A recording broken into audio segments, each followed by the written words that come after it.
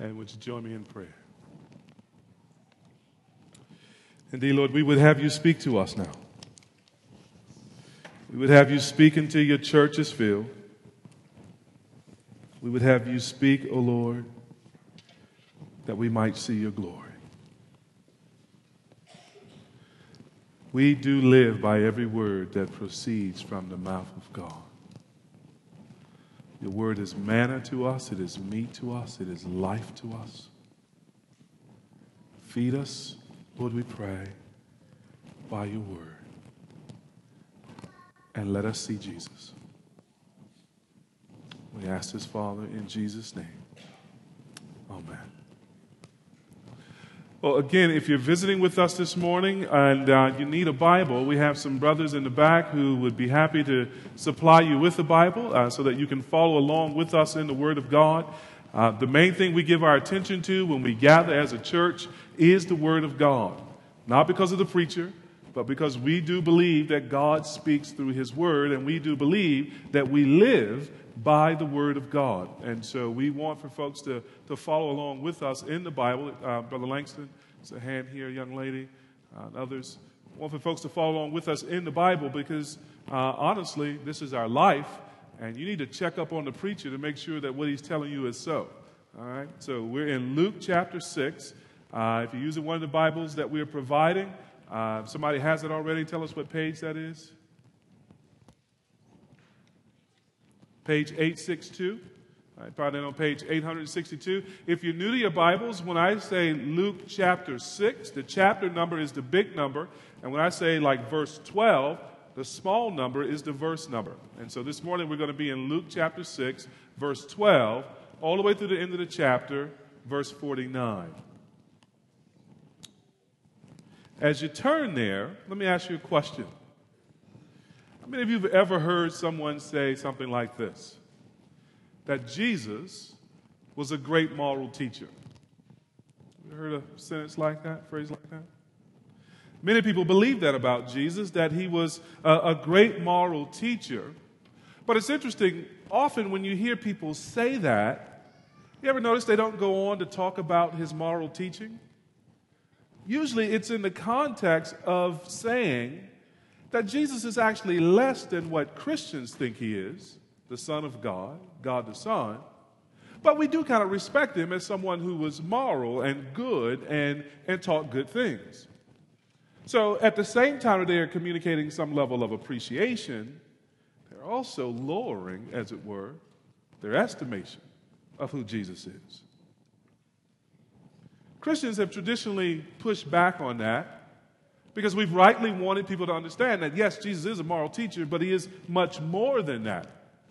And so you think of the Oxford professor C.S. Lewis, his famous little framework that Jesus is either what? Liar, lunatic, or Lord. C.S. Lewis says when you think about what Jesus taught, if he taught such things like he is the Son of God and that we can only be saved through faith in him, and he knew that wasn't true, well, he's not a good moral teacher, he's a liar.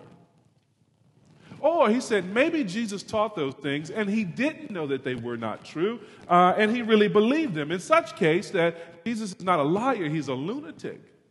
He's lost his mind. C.S. Lewis says he's on the level of a man who thinks he's a poached egg. Is it the liar or lunatic, or Jesus taught these things about himself, and they were true, and he was right, then he's Lord. He hasn't left us any middle ground. He hadn't left us the option of saying he's a good moral teacher without, in fact, embracing the morality that he taught. Have you thought about the morality of Jesus' teaching lately? It's interesting to me that today's society is filled with people who think of themselves as good people. And it's good to think of ourselves as good people. It's good to try to be good people. Have you ever thought about today's morality? So I was meditating on our text. There are at least four things that I think are common in our society that kind of help us to define the moral leanings and the moral stance of society today. Some things we're told are good and bad, right and wrong, that define society's morality. You ever notice that in the world and sometimes in the church, we're taught that poverty, for example, is sin. Or at least sin leads people to poverty. And riches, well, riches are good. That's the goal of life. And so we'll spend the next year, and will seem like 10,000 years, listening to politicians tell us about how they're going to expand the middle class and how they're going to do that without taxing the rich. What's the morality behind that promise? Isn't it that more is better? And that it's immoral for the rich to be less rich? Or here's the second one. We're often told in the culture that love is the greatest virtue, right? And that love justifies all our actions. So we can marry whomever we want as long as we love them. Any sort of moral standard about who we should marry and whether that's right, well, that gets kind of washed over because, well, we love them. Or how about this? You can't judge other people, ever, period. You can't know what's in their heart, and you can't judge them, and it's wrong to make any judgments about anybody on about almost anything. That's a moral position, isn't it? I'll give you a fourth one. There are many ways to serve God, and all of them are equally good. That's a moral claim. It's an interesting list of moral claims. It's interesting because nearly everyone takes these things to be basically true, and nearly everyone who tells you that Jesus was only a good moral teacher has failed to actually consider what they believe in light of what Jesus teaches. And so this morning, we want to bring our beliefs beneath the light of Jesus' moral teaching. I suspect that we might find true something that the English journalist G.K. Chesterton once said. He says, is the Christian ideal has not been tried and found wanting. It's been found difficult and left untried. And when we're brought face to face with the morality of heaven, we see a purity there that far surpasses our ability to live up to it. That's why we don't look at it. That's why we attempt to make our own. When we consider the good moral teaching of the Lord Jesus Christ, we find ourselves face to face with a way of being good that's unlike anything in the world, because it's from another world. And when we see it face to face, we realize we need someone to save us, even from our own sense of morality. Luke chapter 6, verses 12 to 49. The Lord help us to see that Jesus is a good moral teacher, and that means more than many people think. Verse 12. In those days he went out to the mountain to pray, and all night he continued in prayer to God. And when day came, he called his disciples and chose from them 12, whom he named apostles. Simon, whom he named Peter, and Andrew his brother, and James and John and Philip and Bartholomew, and Matthew and Thomas, and James the son of Alphaeus, and Simon, who was called the Zealot, and Judas the son of James, and Judas Iscariot, who became a traitor. And he came down with them and stood on a level place with a great crowd of his disciples and a great multitude of people from all Judea and Jerusalem and the seacoast of Tyre and Sidon, who came to hear him and to be healed of their diseases. And those who were troubled with unclean spirits were cured. And all the crowd sought to touch him, for power came out from him and healed them all. And he lifted up his eyes on his disciples and said, Blessed are you who are poor, for yours is the kingdom of God. Blessed are you who are hungry now, for you shall be satisfied. Blessed are you who weep now, for you shall laugh. Blessed are you when people hate you and when they exclude you and revile you and spurn your name as evil on account of the Son of Man. Rejoice in that day and leap for joy, for behold, your reward is great in heaven. For so their fathers did to the prophets. But woe to you who are rich, for you have received your consolation. Woe to you who are full now, for you shall be hungry. Woe to you who laugh now, for you shall mourn and weep. Woe to you when all people speak well of you, for so their fathers did to the false prophets. But I say to you who hear, love your enemies. Do good to those who hate you. Bless those who curse you. Pray for those who abuse you. To one who strikes you on the cheek, offer the other also. And from one who takes away your cloak, do not withhold your tunic either. Give to everyone who begs from you, and from one who takes away your goods, do not demand them back. And as you wish that others would do to you, do so to them. If you love those who love you, what benefit is that to you? For even sinners love those who love them. And if you do good to those who do good to you, what benefit is that to you? For even sinners do the same. And if you lend to those from whom you expect to receive, what credit is that to you? Even sinners lend to sinners to get back the same amount. But love your enemies and do good and lend, expecting nothing in return, and your reward will be great, and you will be sons of the Most High, for he is kind to the ungrateful and the evil. Be merciful, even as your Father is merciful. Judge not, and you will not be judged. Condemn not, and you will not be condemned. Forgive, and you will be forgiven. Give, and it will be given to you. Good measure, pressed down, shaken together, running over, will be put into your lap. For with the measure you use, it will be measured back to you. He also told them a parable. Can a blind man lead a blind man? Will they not both fall into a pit? A disciple is not above his teacher, but everyone, when he is fully trained, will be like his teacher. Why do you see the speck that is in your brother's eye, but do not notice the log that is in your own eye?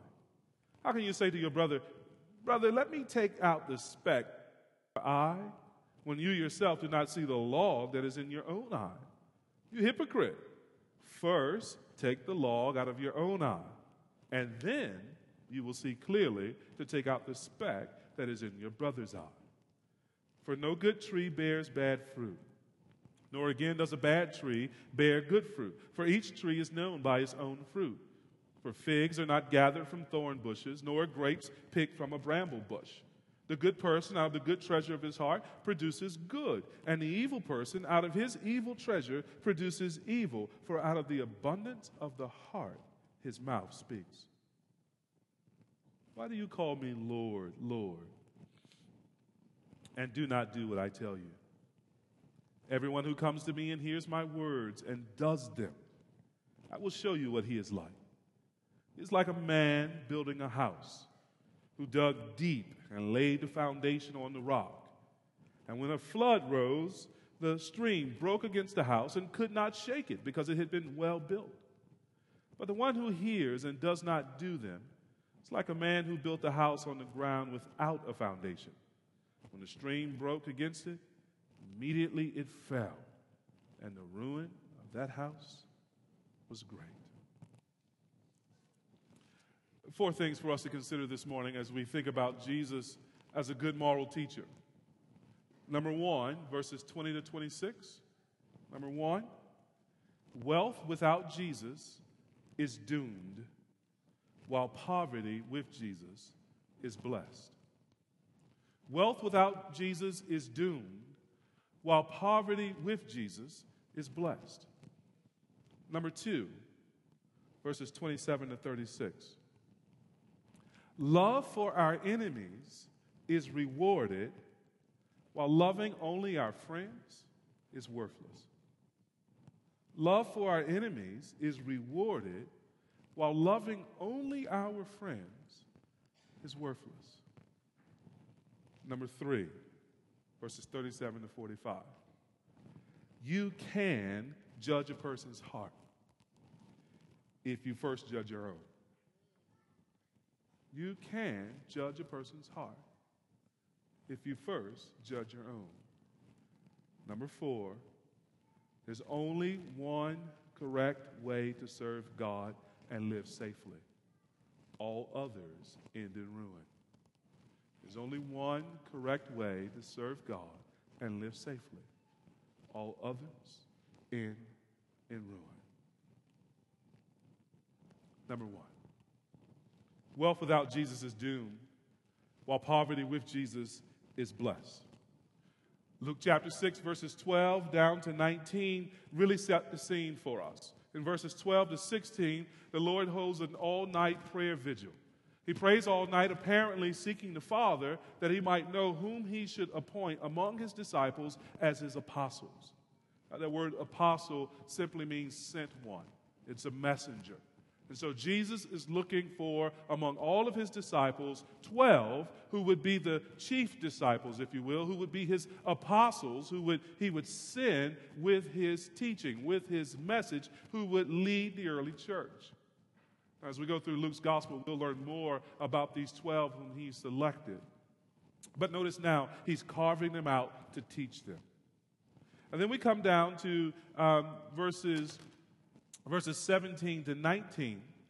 And Jesus comes down with his apostles and he stands in a level place. And verse 17 tells us a great crowd of his disciples and a great multitude of people from all over Judea and Jerusalem, from all over the region, they come out to hear Jesus teach and to be healed. And sure enough, verse 18, he heals those who were afflicted by demons. Verse 19, power goes out from him, and many folks are healed. But it's not the miracle of healing that Luke wants to focus us on. It's the message. It's the teaching. So the whole rest of the chapter is given to us not to detail how the miracles work. The whole rest of the chapter is given to us to detail how Jesus' mind works. How he thinks specifically about issues of morality.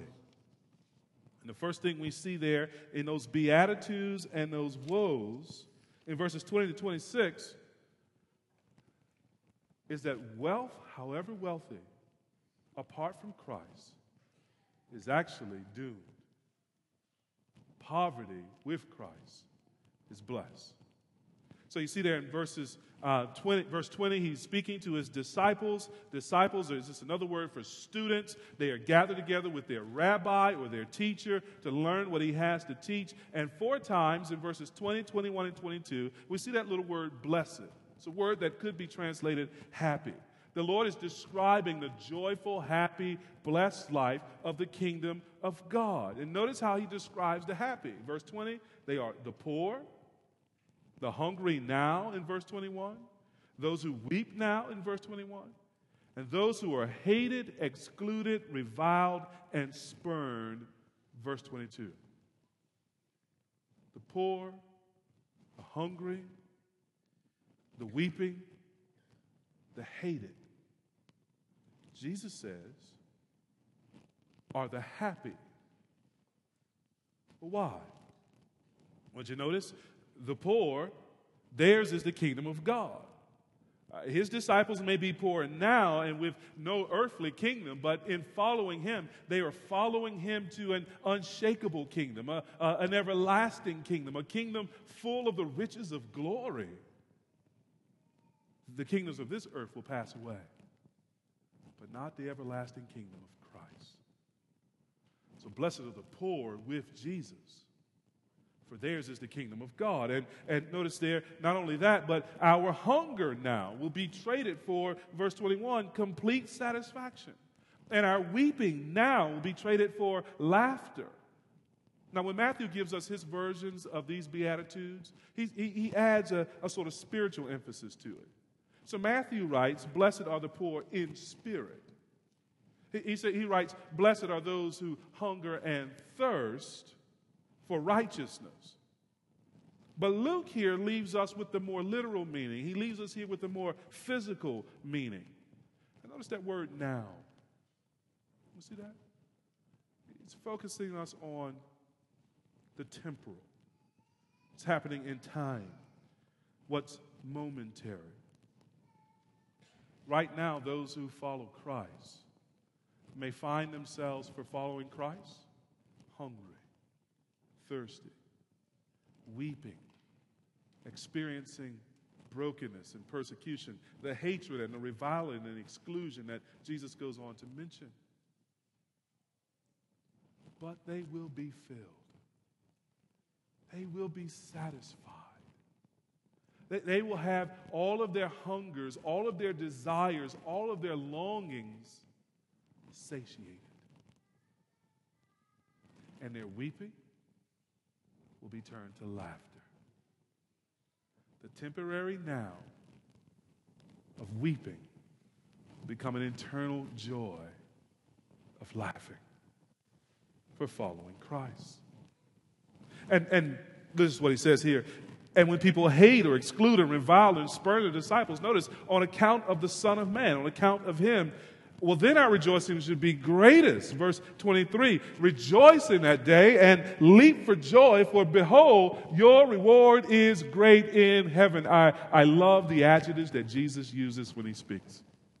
He says, not simply that you will have a reward in heaven, but that your reward will be great. And we're left to ask ourselves, how does Jesus define greatness? How does a God who owns all things, the cattle on 1,000 hills, whose riches are untold, how does he define great? For that will be our reward in heaven. For those who suffer persecution because they believe in him. This is why poverty with Jesus is blessed. But wealth without Jesus is doomed. You notice there he moves to those woes. The woes in the Bible is a traditional form for prophets, usually in the Old Testament, when they came with some bad news to God's people. The people will want to know, do you come with weal, W-E-A-L, blessing? Or do you come with woe, judgment? Sometimes we have a way of trying to mockingly kick people out of their misery. When they're complaining too much, we say what? Woe is me. Woe is me. We've forgotten what woe means. Woe is an agony, a sorrow, a pain that is unrelenting, that is not easily relieved. And here Jesus brings a woe from God. So the agony, the sorrow, the pain that's not easily relieved comes at the hand of God's judgment. And 4 times, just as he said blessed, now he contrasts that with 4 woes. Notice there, woe is coming to the rich without Jesus, verse 24. It's coming to those who are full now, verse 25. To those who are laughing now, verse 25. And to those who are popular in the world's eyes, verse 26. There are those who appear to enjoy all that the world has to offer.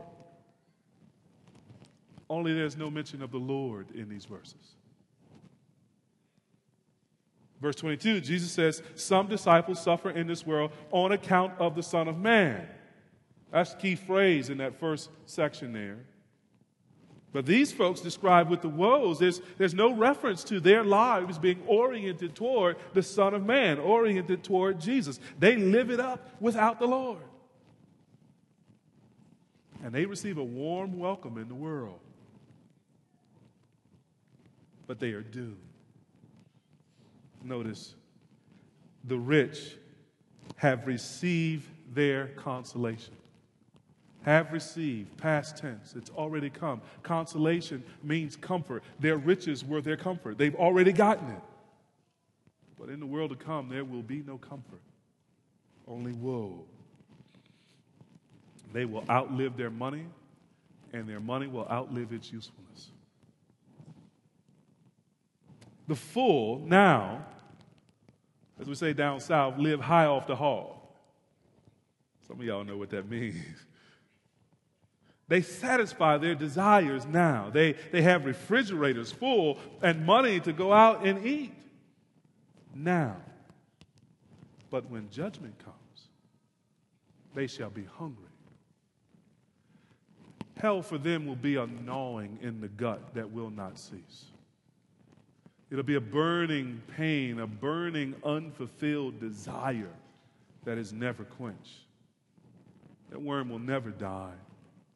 They had it all in this life, and they will have nothing in the life to come because they did not have Christ. Those who laugh now will not laugh last.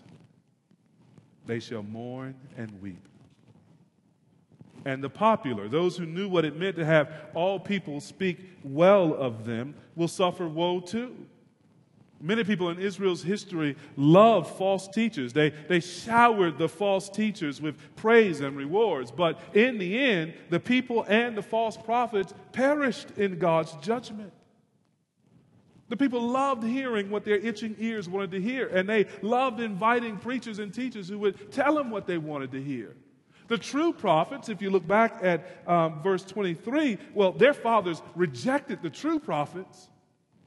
But the false prophets, verse 26, oh, they loved, they welcomed, they made popular. Now listen, beloved, popularity is sometimes evidence of God's judgment and discipline, not of his approval. A wealthy, well-liked person without Jesus is the most doomed person you will ever meet for as long as they're without Jesus. Everything about their life may look wonderful, but the great moral teacher says they have no reward. Their future is full of woe. The blessed or happy life is exactly the opposite of what most people think. There's greater, longer lasting happiness with Jesus plus nothing than with everything minus Jesus. The happiness of everything minus Jesus is temporary. The joy of Jesus plus nothing is eternal. Christ would have us to understand this.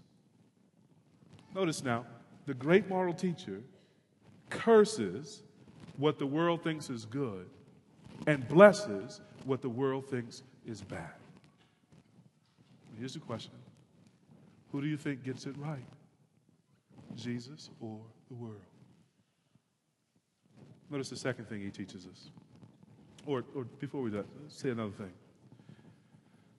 Notice how Jesus' mind works at this point. He seems to be envisioning a kind of trade-off, doesn't he? He seems to be thinking that on the one hand, you can choose him and the hardness of life that sometimes come with him and receive ultimately great reward.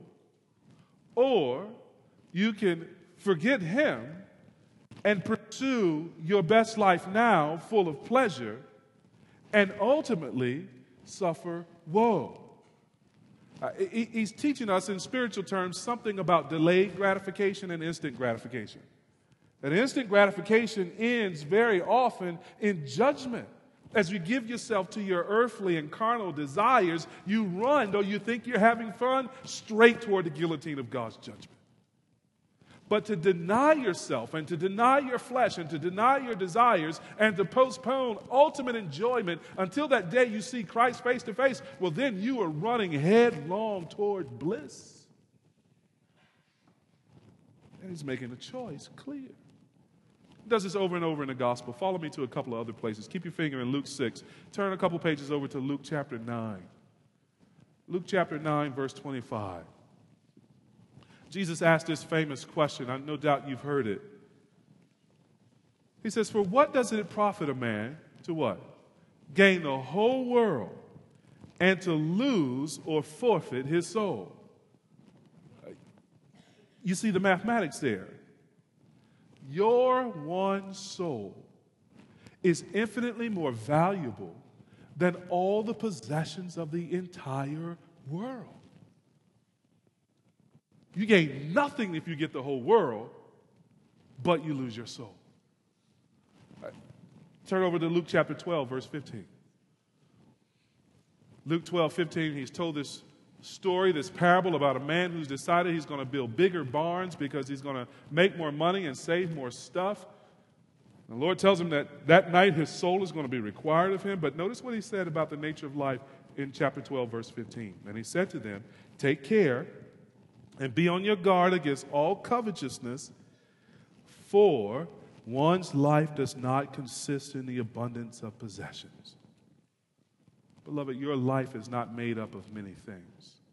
It's not the many things that you may own that make your life and worth living. Abundant life comes not from things, but from Christ. Let me give you one more. He just teaches this all through the gospel. Luke 18, verse 25. Luke 18, verse 25. Notice what the Savior said there. For it is easier, for a camel, you know this one too, right? To go through the eye of a needle than for a rich man to enter the kingdom of heaven. What's Jesus teaching us here?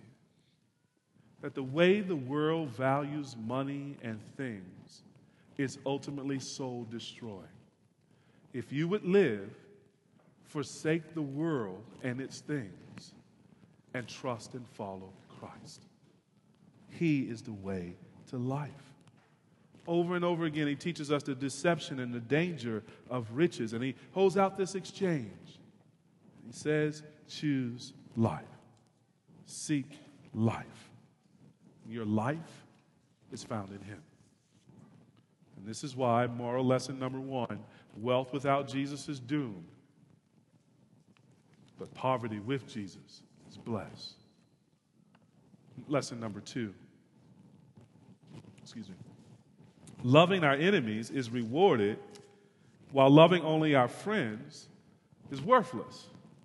This is what we see taught in verses 27 to 36. Again, our world loves to talk about love these days. Love is talked about so much, it's now a cheap word, and it's hard to even know real love when you find it, isn't it? So many things are called love. From I just love him to I love spaghetti. No distinction in between, right? But here comes a great moral teacher. And if Jesus taught anything, he taught us the truth about love. He showed us love in his teaching, and he shows us love in his cross, doesn't he? He shows us the extent of love and the sacrifice of love by giving himself up for us, to die in our place, to suffer the judgment we deserve because of our sins. That was love that drove him to the cross. And so we're not surprised that he comes to this theme of love. And he surprises us, though, with what he teaches in two ways. Number one, the first surprise is this, who we are to love. Verse 27. But I say to you who hear, love your enemies. Now, the most natural thing in the world, if we're telling the truth, is to hate your enemies. It almost seems as if enemies were made for hatred. You know? They harm us, and because they harm us, we at least harden our hearts toward them. That's the least we do. At the most, if we could, we'd get them back. You know? We even got sayings for it. Payback is this and that, and do unto others before they do unto you. And we say that's only right. An eye for an eye, a tooth for a tooth. There's a kind of moral claim that's being made there about payback being the right thing to do in certain circumstances. But it's not the morality of heaven, beloved. Notice what the great moral teacher says. Love your enemies.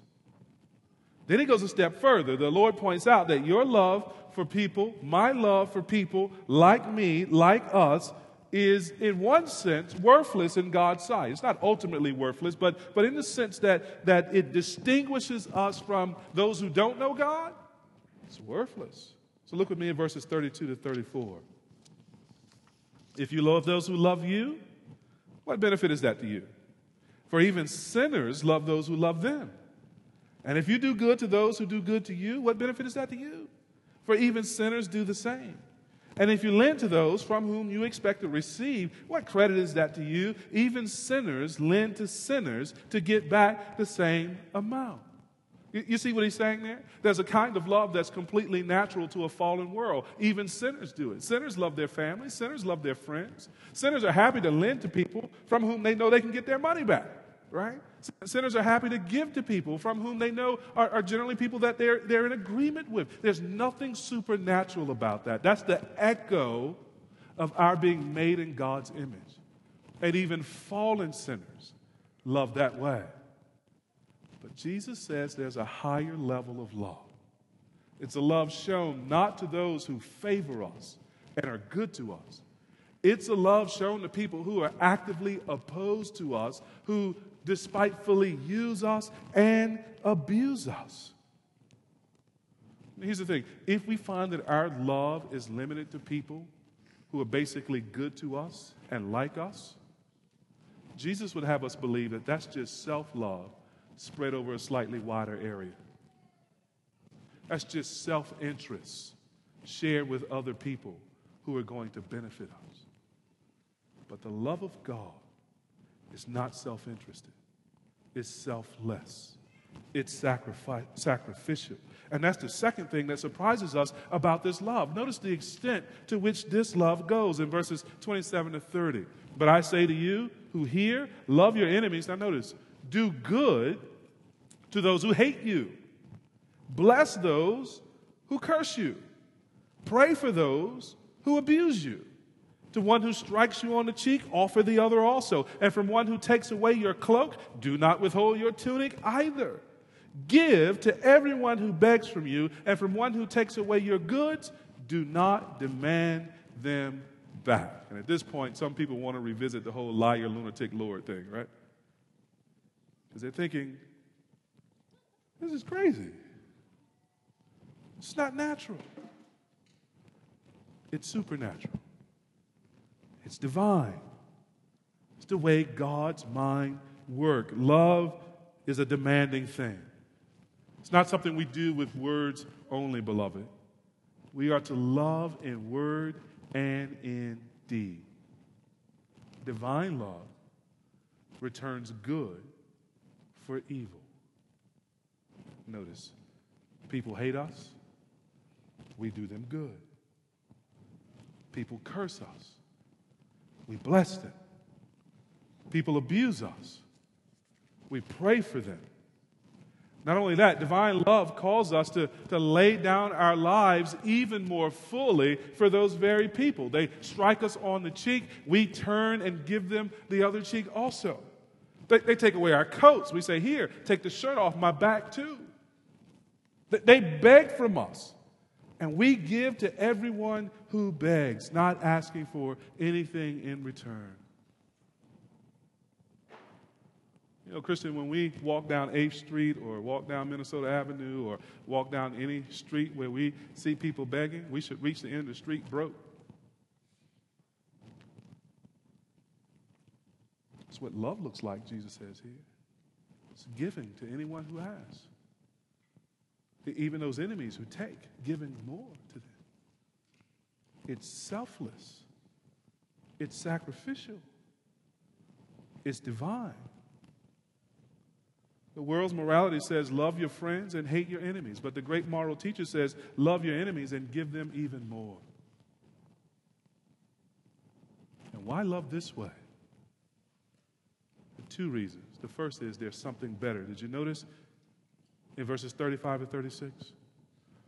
But love your enemies and do good and lend, expecting nothing in return, and your reward will be great. There it is again. And you will be sons of the Most High, for He is kind to the ungrateful and the evil. Be merciful, even as your Father is merciful. So there is reward in the Christian life for living this selfless, sacrificial, divine kind of love. And there is a resemblance to our Heavenly Father in living this way. We are proving, as it were, our paternity through our generosity, and we are receiving from our Father a greater reward than anything that we give up.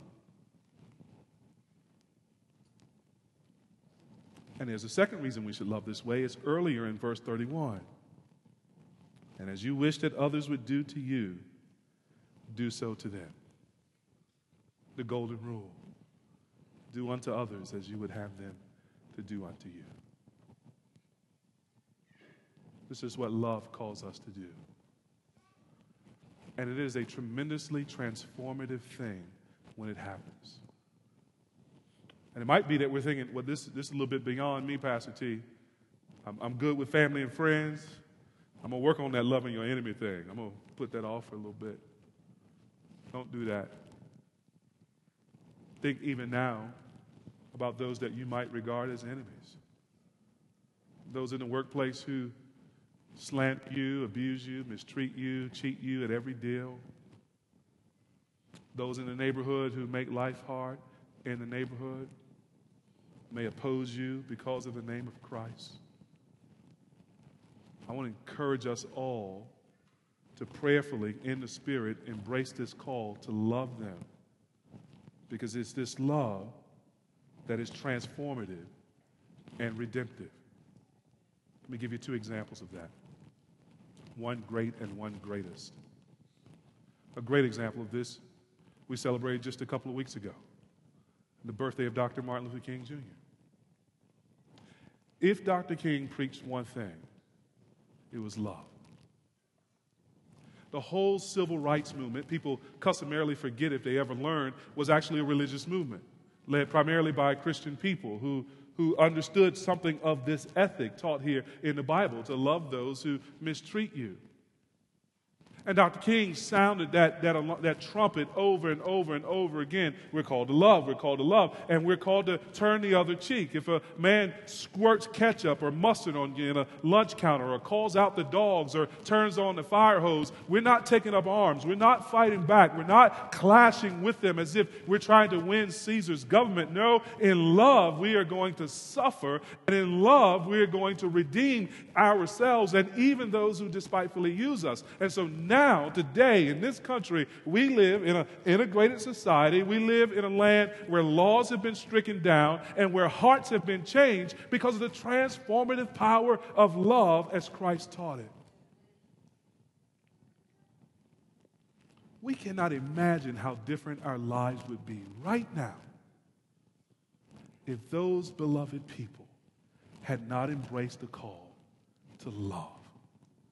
And to love those who mistreat you. Black, white, Asian, young, old, marching because of love. There's a great example. There's an even greater example.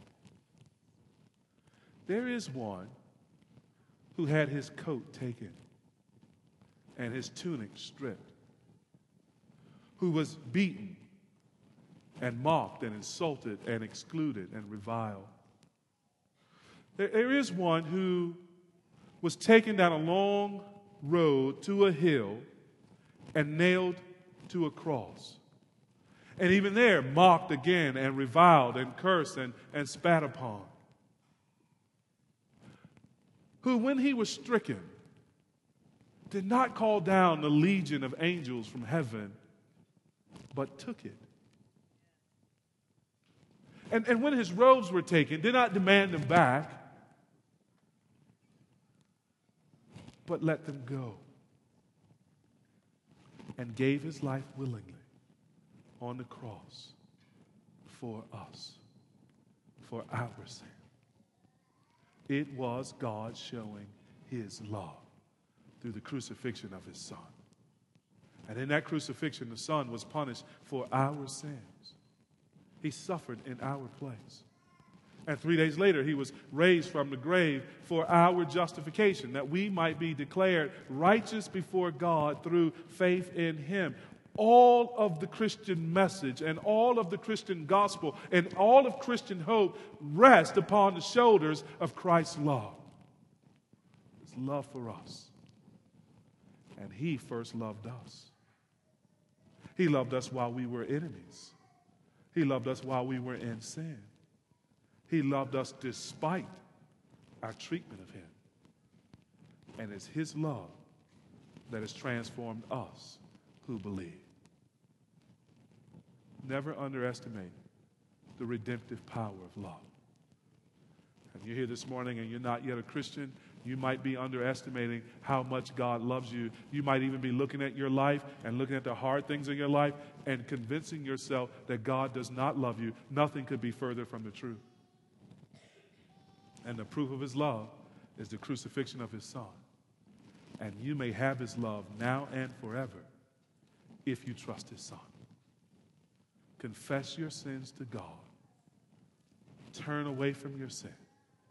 Put your faith in Jesus as Lord and Savior. And you will know forgiveness and you will know love through Christ the Son. We exist as a church to help people discover this love. If you want to know more about that, see us after the service. Talk with a Christian friend who brought you. They're probably going to ask you about this later. They're not trying to be pushy. They're not trying to be unkind. They actually want you to know the love of God in Christ Jesus. And anybody who wants you to find God's love is giving you an immense gift. Accept it. So, when we think about the great moral teacher, and think about what he taught, the first moral lesson that he gives us is that wealth without Jesus is doomed, but poverty with Jesus is blessed. The second moral lesson is love for our enemies is rewarded, while loving only our friends is worthless. Here's the third lesson. You can judge a person's heart if you judge your own first. That's what we see in verses 37 to 45.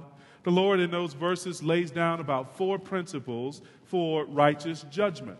It isn't that all judging is wrong. In fact, you can't live in the world unless you make some distinctions, unless you make some judgments about what's good and what's right, what's healthy and what's unhealthy. And yet we can do that poorly or we can do that well.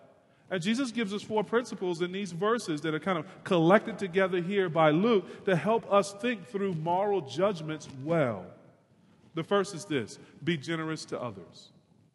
In your judgments, have a posture and a tendency and an attitude of generosity toward others. That's what we see in verses 37 and 38. You see what the Lord says? Judge not, and you'll not be judged. Condemn not, and you will not be condemned. Forgive, and you will be forgiven. Give, and it will be given to you. Good measure, pressed down, shaken together, running over, will be put into your lap, for with the measure you use, it will be measured back to you. Now, real quick aside, this is free. Verse 38, notice the context. It's in the context of how we judge or forgive one another. It's not in the context of what you give in church. This text isn't here in Luke primarily about your offering. And if you give an offering in church, God's going to double it and multiply it and press it down and give it back to you. That's not what the text is about. The text is about how we treat each other. If we are generous toward others, that will be given back to us in the generosity of others and the generosity of God.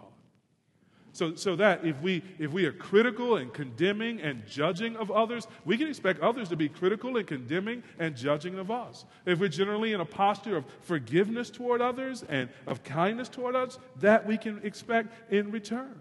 And so Jesus says, now, when you get started on making moral judgments, the first thing is get the right posture of heart. Not a critical spirit, but a generous spirit, a forgiving and kind and large heart toward others. And then he moves on to a second one. So the first principle is be generous to others. The second one is be careful who you follow. Be careful who you follow.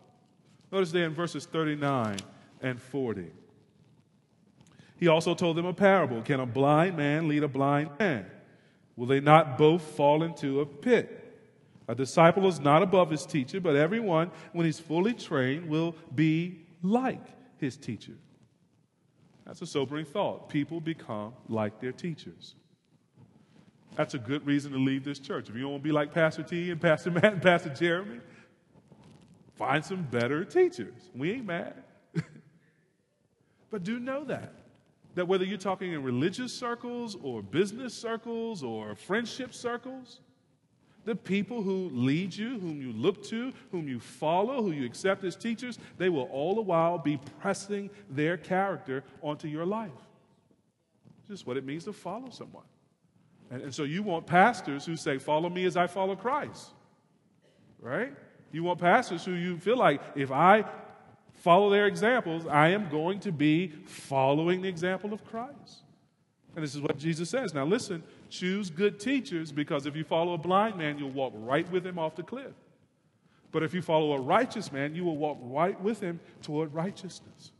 And that following influences your judgment of others. So if you follow people who are hypercritical, who are always arguing about something, who are always condemning of others, sooner or later, that becomes part of your vocabulary. It becomes part of your language. It becomes part of how you treat others. But follow someone whom you've never heard say an unkind word about someone, who's always building other people up, who's always caring for other people and thinking the best. And even when they have some correction to give, it almost feels like they gave you candy, because they wrap their hammers in pillows, right? And it's a blow, but it's soft. It's cushioned with grace and love. Follow that one, and it will be helping your judgment of the world and of others. Here's a third thing. Deal with your own stuff. So if we're going to judge others appropriately, if we're going to live a moral life, a discerning life in the world, the great moral teacher tells us that one of the things we have to do is to deal with our own stuff. And we see that in verses 41 and 42, that famous passage where Jesus says, look, before you go get the speck out of somebody else's eye, brother, get that log out your eye. That big old beam you got in your eye, you can't even see that brother's speck. Okay, we got an obvious problem. One of my favorite commercials is this commercial with a woman and her husband sitting on a couch. And the wife is saying to her husband, as wives sometimes do, you never listen to me. You don't understand me. You're always trying to fix me. And you can tell the husband's trying to hold it together, and he keeps trying to say something. She'd be like, no. See, this is an example. I try to tell you my heart and communicate myself to you, but you're always rushing off to some judgment. Now, you in the camera, you haven't quite seen the wife's face from the front, and the man just kind of like, kind of gives up. Then the camera zooms in on the wife. She got a big old nail in her forehead right here. And the brother like, but that nail, let's get that nail out your head. Similarly, it is with our judging and caring for and correcting each other. Some obvious things that are obvious to other people, perhaps, it should be obvious to us. Logs in our own eyes. That if we're going to then sort of help other people with their speck and integrity, we got to deal with our own stuff first. That's why Jesus uses the word hypocrite there in that section. You hypocrite. It's hypocritical of us to be concerned about the sins and failures of others, and all the while unconcerned about the bigger defects in our own soul. So, deal with your own stuff. Then, number 4, judge a person's heart. When we've done those 3 things, then we are enabled by God's grace and Spirit to morally deal with the world as it is, including the moral behavior and standing of others. It sounds crazy to say you can judge another person's heart, because who can see into the heart? We don't have that knowledge. God has that knowledge. So how is it possible that people like you and I, who can't know another person's heart in the kind of knowledge that God has, can nonetheless say something about a person's heart? Consider what Jesus says in verses 43 to 45. Basically, all of us are like trees. We produce either good fruit or bad fruit. The fruit we produce actually comes from our hearts. The invisible things of the heart are revealed by our visible action and our audible words. We don't see into another's heart, but that doesn't mean we can't know what's there. The words and the actions that come to the surface reveal what's in the heart.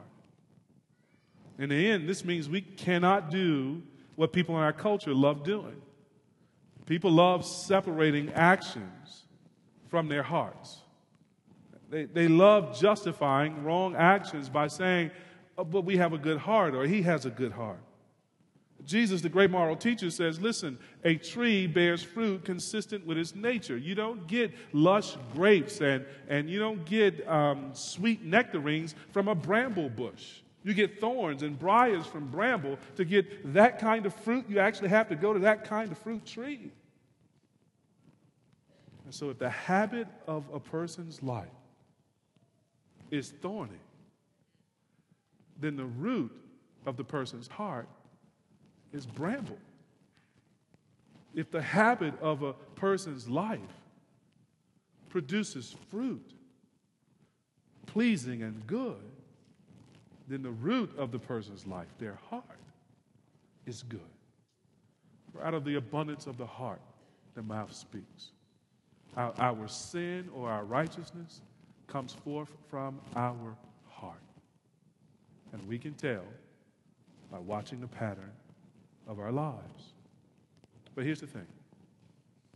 We won't discern or judge the hearts of others with any kind of clarity or accuracy unless we are first generous in our posture toward them, and we are following sound teachers ourselves so that we would know right from wrong by the Scripture, and unless we are eager to deal with our own stuff first. Till those things happen, don't worry about others. Let us be on our knees before God, seeking His help with our own hearts. You see, it's a generous posture that keeps us from being mean and stingy in our judgments. It's following sound teaching that keeps us from confusing right and wrong. And it's dealing with our own sin that keeps us from hypocrisy and leads to integrity. And that kind of person judges righteous judgment. And that kind of person is the kind of person we want to be, and the kinds of persons we want influencing us. Such people are gifts from God. We should pray for them in our churches. We should pray for such people in our government. We should pray for such people in our neighborhood, that our country might be established in righteousness. And I'll be honest, this is what makes it hard for me to vote. Voting is a great privilege. It's a great right. I'm listening now to politicians asking for my vote. This is kind of like, am I going to vote for the socialists, which isn't a sin, but it's not where I am. The socialists on the left who would go even further left on moral issues toward immorality. Am I going to listen to the self-proclaimed conservatives, which isn't a sin, it's not where I am. Am I going to listen to them take us further right toward demonizing people and using coded race-baiting language and other kinds of things? I'm like, I don't want to follow anybody off this cliff.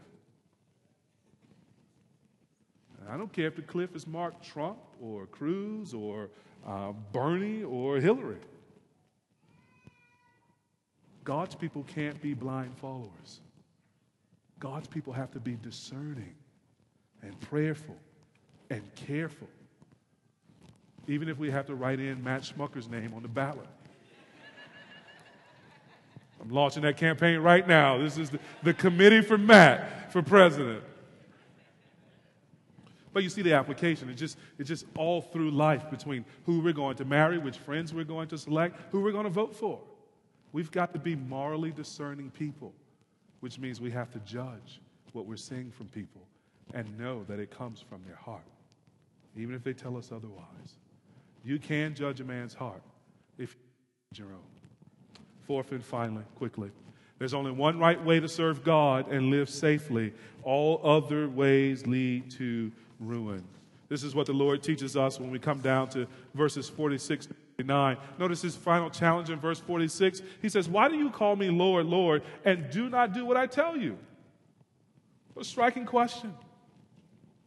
This is Jesus' word to his new apostles and his disciples. It's his word to us. If we are disciples or students of the Lord Jesus Christ, then we must obey him. It's hypocritical to call ourselves Christians and not do what Jesus says. Worse than that, our disobedience, particularly our habitual pattern disobedience, proves that in that area, we do not in fact love the Lord. So you might write these texts down. John chapter 14, verse 14. You can look at them later. Jesus says there, if you love me, that's the condition. If you love me, you will keep my commandments. John chapter 14, verse 21. Whoever has my commandments and keeps them, he it is who loves me. John chapter 14, verse 24. Whoever does not love me does not keep my words. You see the connection there? John 15, verse 10, if you keep my commandments, you will abide in my love, just as I have kept my Father's commandments and abide in his love. John 15, verse 14, you are my friends if you do what I command you. Obedience to Jesus' teaching is an essential requirement of Christian discipleship. Our obedience does not earn God's forgiveness or acceptance. Let's be clear about that. I am not saying you obey your way to heaven. You will not.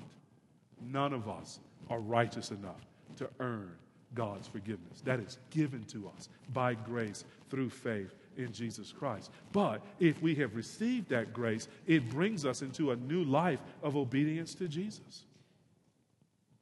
So we're called to live out faithful obedience to our Lord.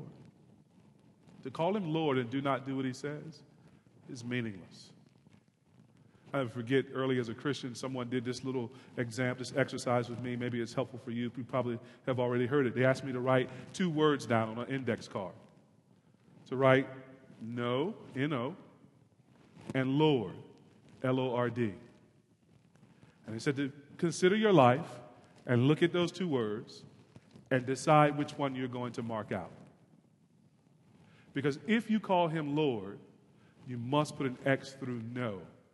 You give up the right to ever say no to his commands. But if you're going to say no to his commands, you must put an X through Lord, because you're proving that he is not ruling your life. And Jesus seems to have the same attitude. Why do you call me Lord, Lord, and do not do what I tell you?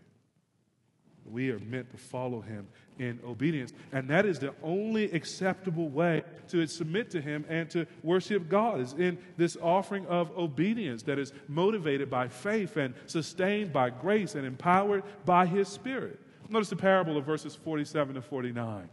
It tells us there of 2 builders of a house, one who digs all the way down to the bedrock, lays his foundation, builds his home, another who just sort of puts his house right on top of the topsoil.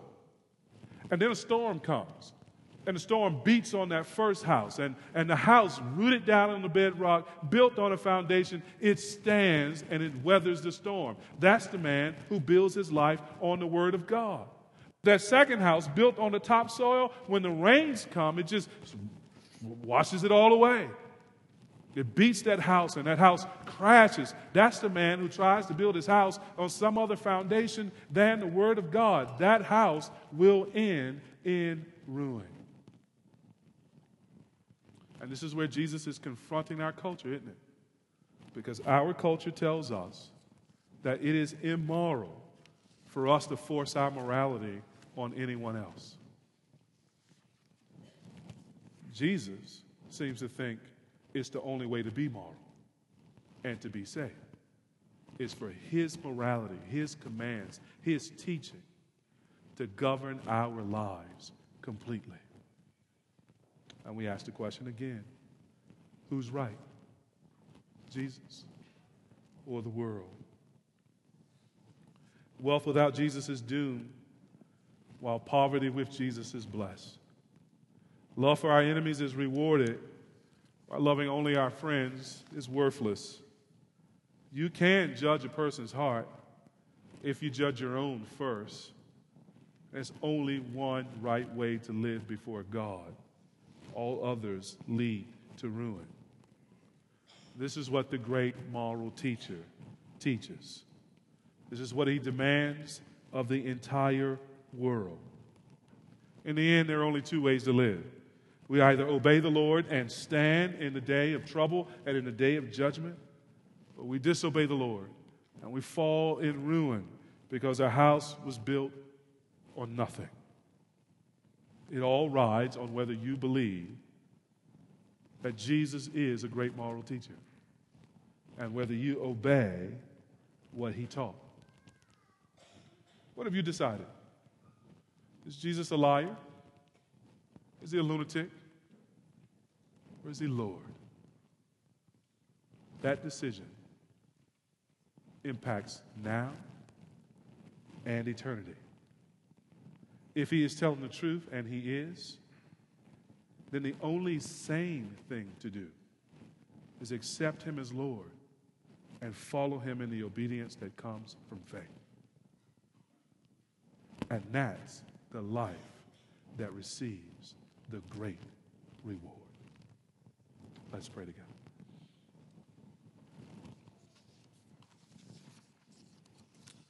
Father, we give you thanks for Jesus, for sending your Son. And we stagger at what he taught. For this did not come from man, that we should love our enemies, that we should rejoice when we are persecuted, that we should be generous of heart toward others, that we should avoid the hypocrisy that men so commonly embrace, that we should obey his word and live. This comes from heaven. And we pray that you would give us ears to hear, by which we mean, we pray that you would give us your spirit that we might obey.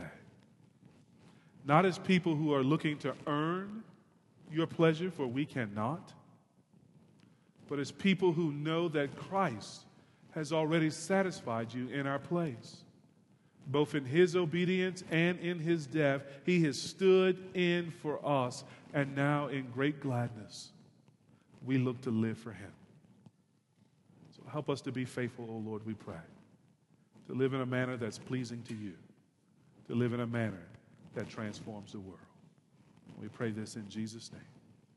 Amen.